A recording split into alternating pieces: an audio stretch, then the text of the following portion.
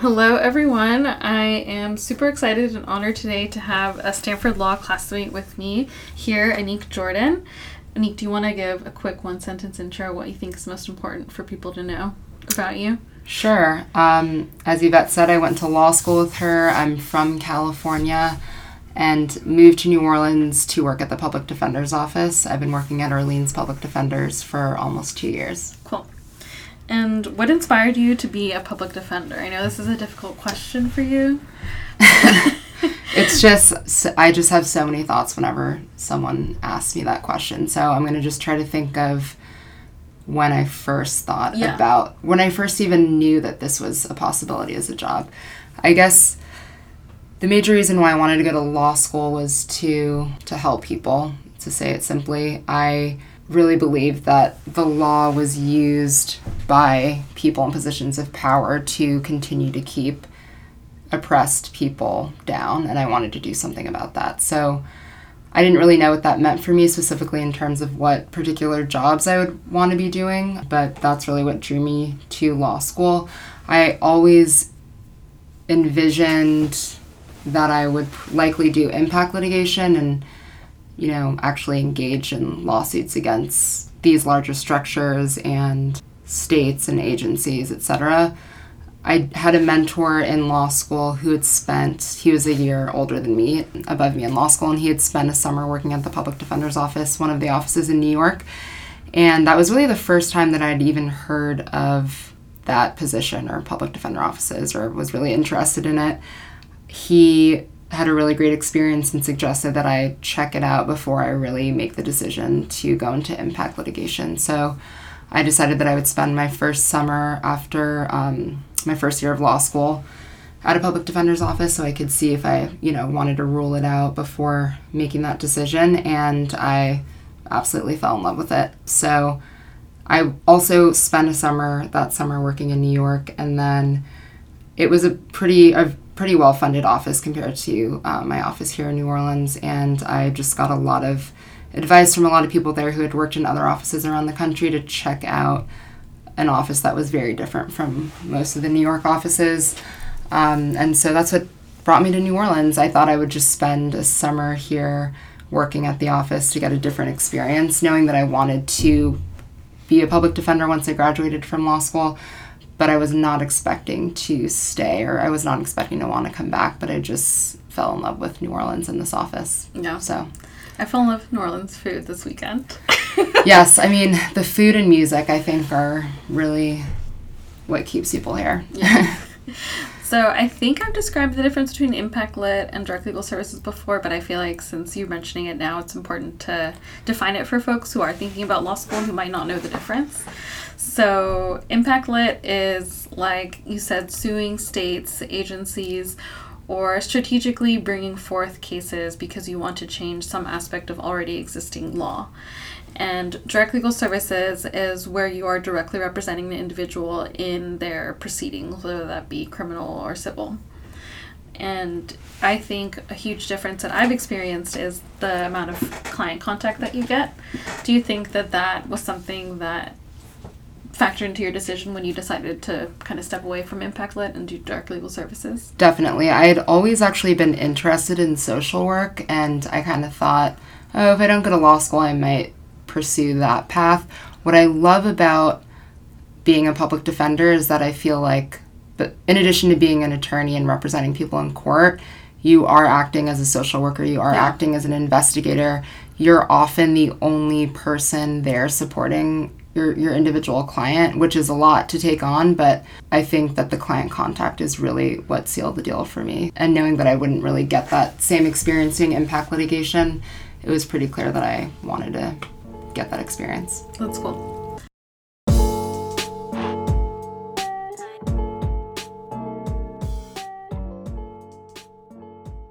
What would you say frustrates you the most about New Orleans courts?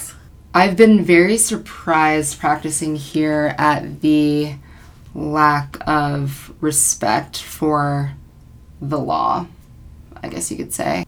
It's as if the state of Louisiana or New Orleans is not even part of the United States. I honestly feel that way. Like whenever I'm filing briefs. I'm always looking for Louisiana case law, Alabama case law, even if there's a U.S. Supreme Court case that's on point, because the judges here just do not find that convincing, which just blows my mind every single day. That's wild. It is wild. I mean, in a way, I kind of feel that, like, my entire legal education and all that I've learned with respect to, like, federal criminal law just, like, really doesn't mean much here. I mean, it's great for framing issues, but in terms of practice, I'm just shocked at how I don't really use any of that in my practice here.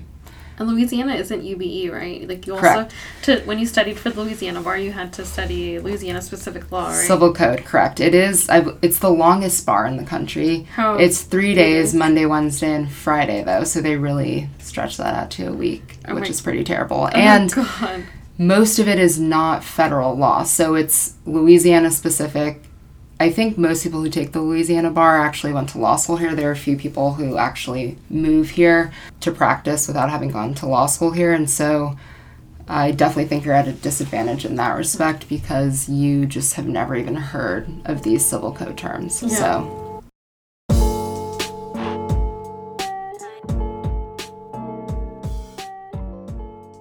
Do you think that the right to jury trial is respected in this country?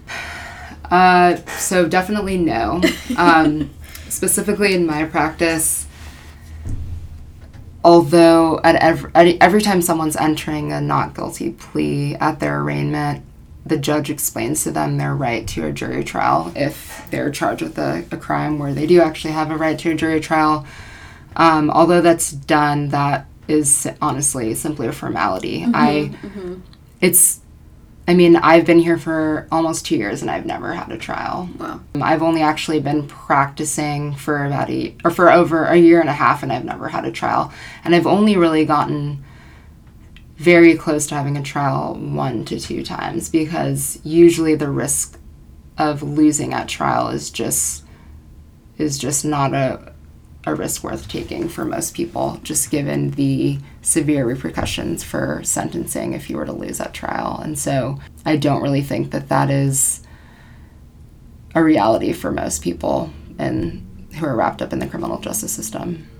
Can you explain plea agreements and how that factors into this? Sure. So usually there are some sections of court. So there are 12 sections of court here in the Orleans Criminal District Court.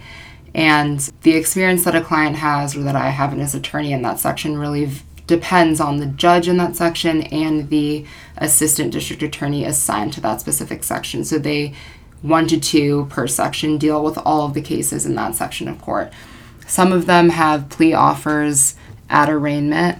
Some, you must approach and ask for some kind of deal once you've looked at the discovery in a case, which you often don't get, discovery, for example. But when would you and when wouldn't you? So we should get it immediately, but just the practices in this city make it so that it's very common that you don't actually get discovery. And judges are often forcing us to go forward with preliminary hearings without having key discovery like body camera footage from the arresting officers. So you and your client have to make these decisions about how to plea without knowing what evidence the police and prosecutor have. Correct. And often, for example, judges chime in and will say, if you don't take this plea offer, I'm going to drug test you. And if you are positive for anything, then I am going to remand you and increase your bond. Basically, using many coercive tactics to get people to plead. And a lot of my clients have an extensive criminal history, which make it so that even if they had an incredibly strong case, even if we had all the discovery and they were completely innocent, it's likely not worth the risk of going to trial and losing because you could get 20 to life based on your prior convictions. So I think for most people, especially if they can get a plea deal where they don't have to do any jail time or they only do probation, that's usually what clients take. Yeah.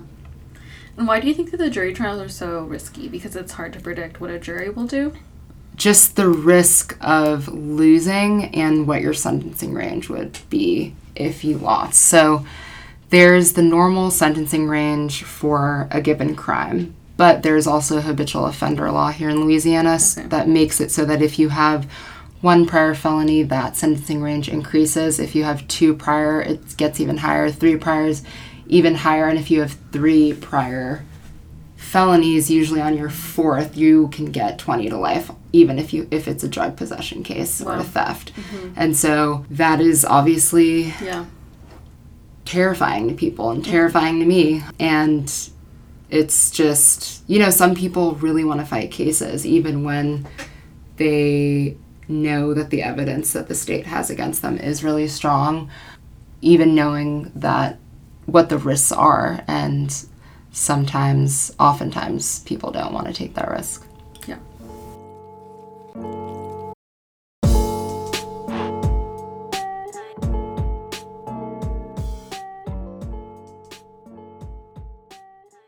You visit Angola prison frequently for your work. Can you tell us about the history of Angola and what your work entails there?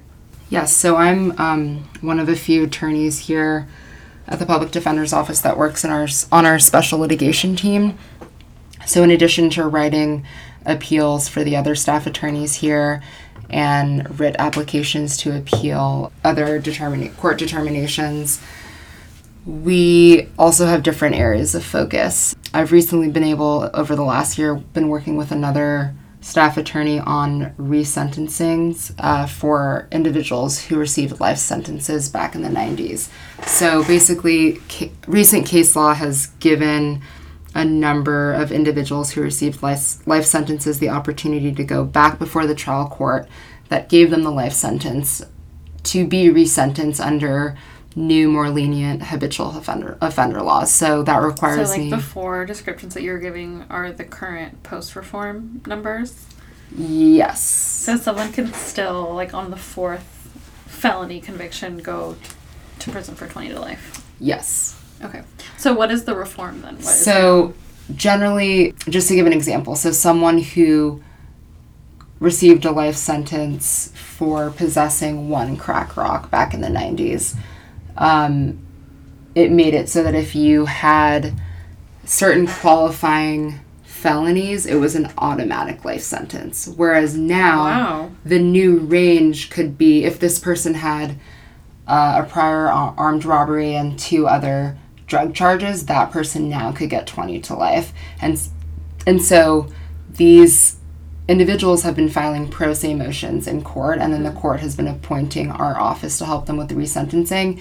And so far, in situations where the judge is presented with the opportunity to resentence someone from 20 to life on a possession of cocaine when the person has already served over 20 years, they often just sentence them to credit for time served and release them, even though they could give them another life sentence. Just given the fact that they are doing life for a drug possession case, most judges have just been releasing them. And why is it that there's a lot of folks housed in Angola that are doing these pro se motions? So my understanding is that you are only housed at Angola if you're doing 40 years or more, if your sentence is 40 years or more. And so the majority of people who are at Angola are doing essentially life sentences. If it's not actually life, it is a virtual life sentence. So it's been like that historically. I'm not sure exactly if it's been like that all the time, but there are many people at Angola who were sentenced to life all over the state who are filing these pro se motions. And there are actually really incredible inmate counsel programs at all of these prisons who I'm in touch with. They're filing all these pro se motions on behalf of all of the people who are eligible. So it's really great. Wait, so there's jailhouse lawyers who are doing this? Yes. Okay, I love this, and I feel like this is something that you don't know unless you visit detention centers or prisons a lot. So because folks are incarcerated for long periods of time, they end up becoming really, some people end up becoming really savvy about the law, and they utilize the law library to their highest capacities, which is saying a lot because these law libraries are often underfunded, under-resourced. Like, the law is not always current in the books that they're given, and they advocate for themselves and for others around them. And I saw that a lot in immigration detention centers, where I was like, wow, this immigration brief is like as good as my colleagues. Right, or we often get ideas from members of inmate counsel. In fact, a number of times we've gone to Angola and met with members of Inmate Council, and they've been very helpful and informative in helping us, get people out and achieve our goals, and learning more about different prohibitions within the jail or within the prison system, and also hearing about cases in other parishes that we wouldn't necessarily hear about since we're in New Orleans, since they have reach all over the state. Yeah, that's really cool. It's really incredible. Yeah. So Angola used to be a plantation, right? And yes. then it was converted into a prison. Can you talk more about that history? Yeah, so Angola was a plantation, as you said, and it was immediately turned into a prison after it was no longer a plantation. So this land has served as a plantation where enslaved people were, and then immediately turned to a prison. And, I hadn't really ever been to a plantation before moving to Louisiana, given that I'm from California. So it was incredibly striking the first time that I ever went to Angola. It's quite beautiful, actually, as many plantations are, but the rich and oppressive history is also very present from the moment you step on to the property. The majority of people who are sent to Angola to do time have to actually work in the fields. So Angola, I don't know how big it is, but I believe it's the largest correctional facility in the country. Wow. And the people who are there are really serving 40 years or more. Yes. Wow. And everyone, usually for the first 90 days, has to work in the fields. And if you have some kind of disciplinary issue, you're sent to the cell blocks where you have to work in the fields. Wow. Picking cotton and other vegetables that the state sells to other parts of the state. So I will never forget one of the times I went to Angola. We were driving from one of the camps to another to visit another client, and there were two white men sitting on horses holding rifles pointed down at a group of 20 black men picking cotton in a field. Oh. And it's as if no time has passed from when it was a plantation to what it looks like now. Right. Especially because people are still paid slave wages for the work that they do while they're incarcerated. Yes, and that they're required to pay for their medical care and whatever else they need. They're required to pay for their medical care? My understanding is that they are, yes. Wow. Yeah. That's wild. How does that work, even? I actually don't know that much about it. I just know that most people aren't released, but the people who are released with medical debt that I guess whatever they've made is used to pay that off. Wow. That's wild. Yeah. Yeah. Arizona's prisons are also obviously just very blatantly profit-making mechanisms, and I interviewed folks who said that they had to pay for the towel that they had, and they had to pay for, their prison uniform, and they had to pay electricity every month to be in a situation that you didn't opt to be there. And right. Considering what we were just saying about coercive plea agreements that make it so that people don't really fully get to enjoy their right to trial, it's really sickening.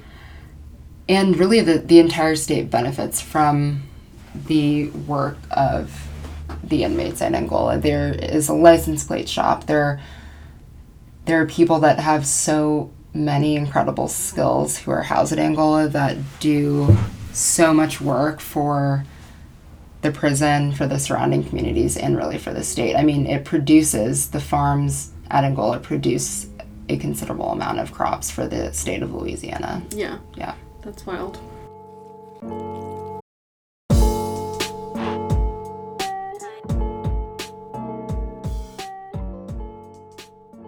So I know that you do a lot of advocacy around sex offender registries, and in the conversation around prison abolition, people always point to, quote unquote, to murderers or, specifically what we're talking about right now, like rapists or sex offenders. And they point to these people as examples of people who we want to shun from our society completely.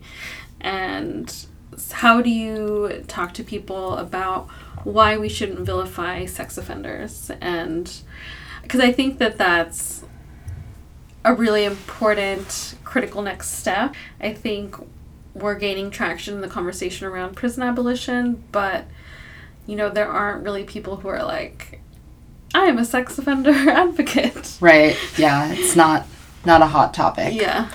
I mean, I think I would just start by saying that I don't think anyone should be vilified. So I think that's where the major issue lies, in that all the people I work with would just strongly believe that no one should be vilified. And so the distinction between rapists and other criminals is not really one that we have in our own minds. I'd also like to point out that many people who have been convicted of sex crimes are innocent and have been, you know, forced to take pleas under these coercive means without having a fair jury trial. Yeah, I don't know if that answers your question. Yeah, no, I think it does.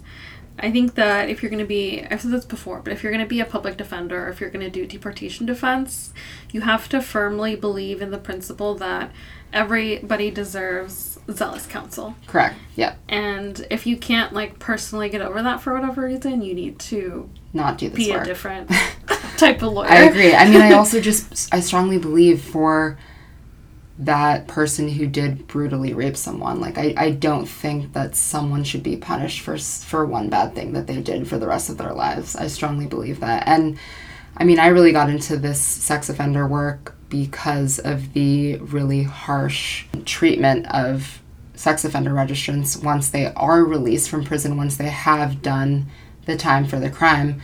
Louisiana has, if not the harshest sex offender registration requirements, close to it. And I believe it's the only state that has exorbitant fees associated with complete registration and notification compliance, where it requires registrants to come up with $1,000+ to be in full compliance, and failure to come up with that money could result in additional felony convictions for failure to register. And so the state of Louisiana has really created a system that is just setting up these individuals who have been deemed sex offenders, have really set them up to fail. There's really, especially indigent sex offender registrants, the people who are my clients, do not have $1,000 to be fully compliant, and they can be charged with failure to register solely because they're unable to pay for the fees. And that's just one part of crazy registration scheme here that's really, in my opinion, created to just trap people in the system. Yeah, I mean, that's just obviously a money-making mechanism, because that the thing I can't understand what policy justification is given for that. Right, and the thing that's crazy to me is that it costs more money to incarcerate someone for failure to register than it would be for the state to just pay for the registration fees. Oh, wow. Because the sentencing range for your first failure to register is 2 to 10 years, and for any second or subsequent is 5 to 20 years. What are the aggravating factors that could get you to 10 years? So I've actually never seen anyone take that much time because most people plead. So I've never actually seen these cases go to trial because there's usually no legal defense. You know, like it's not a defense that you couldn't afford it. Right. The Louisiana Supreme Court has recently stated that it is unconstitutional to arrest people solely for their inability to pay, which is pretty obvious to us, but not obvious to the lawmakers and police officers in the state. Unfortunately, that is not really being implemented. I was going to say, that's a game changer for you all, right? It would be a game changer. Unfortunately, no one seems to agree about who exactly should be making the determination of indigency, or whether someone is attempting to pay or unable to pay. And so NOPD or local police throughout the state seem to believe that it's their job to arrest people if they fail to do something, and then it's up to the trial court to determine whether or not it was willful. And at that point, someone has been arrested, someone is sitting in jail, has lost their housing, has lost their job, their children, etc.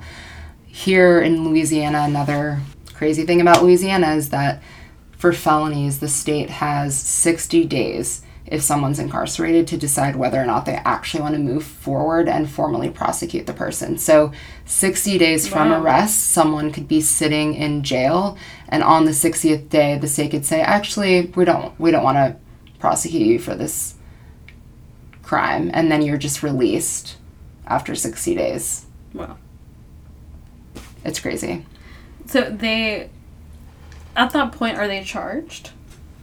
Technically, they're charged, but they have not filed a formal bill of information with the court. Okay. They have not accepted the charge, is the terminology that we use. So they have longer to decide whether or not they want to do that if you're not in jail, but you could be sitting in jail for 60 days. And bringing it back to the sex offender registrant and inability to pay, if you were unable to pay for the registration, you could sit in jail for 60 days before you could even present that information to a judge. The fact that you were doing everything you were supposed to except for paying the fees because you were unable to pay them. So, yeah, you wouldn't be able to present that evidence to the judge until 2 months later. 2 months later.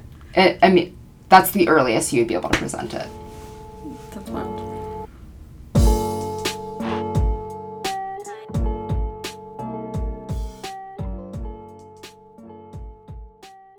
So we've been chatting for around 40 minutes. I don't want to take up too much of your time.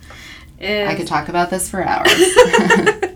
Is there anything else that we haven't gotten to yet that you feel like is important to share for anyone who wants to be a public defender? Any advice that you have for them? Yeah, it's really hard work. I think that it's really important to recognize that you don't have a lot of control, that your clients and you have been put in really terrible circumstances, and that's not your fault, and that it's physically impossible for you to do everything that you need to do in a single day. It's just impossible. And you have to accept that and let that go. I think in order to survive this work, I think in the beginning I would just think like, oh no, I have this guy who's in jail, and like if I don't do this one thing tonight, he is going to stay in jail just for that reason, and it's all my fault that this person's in jail. When it's like,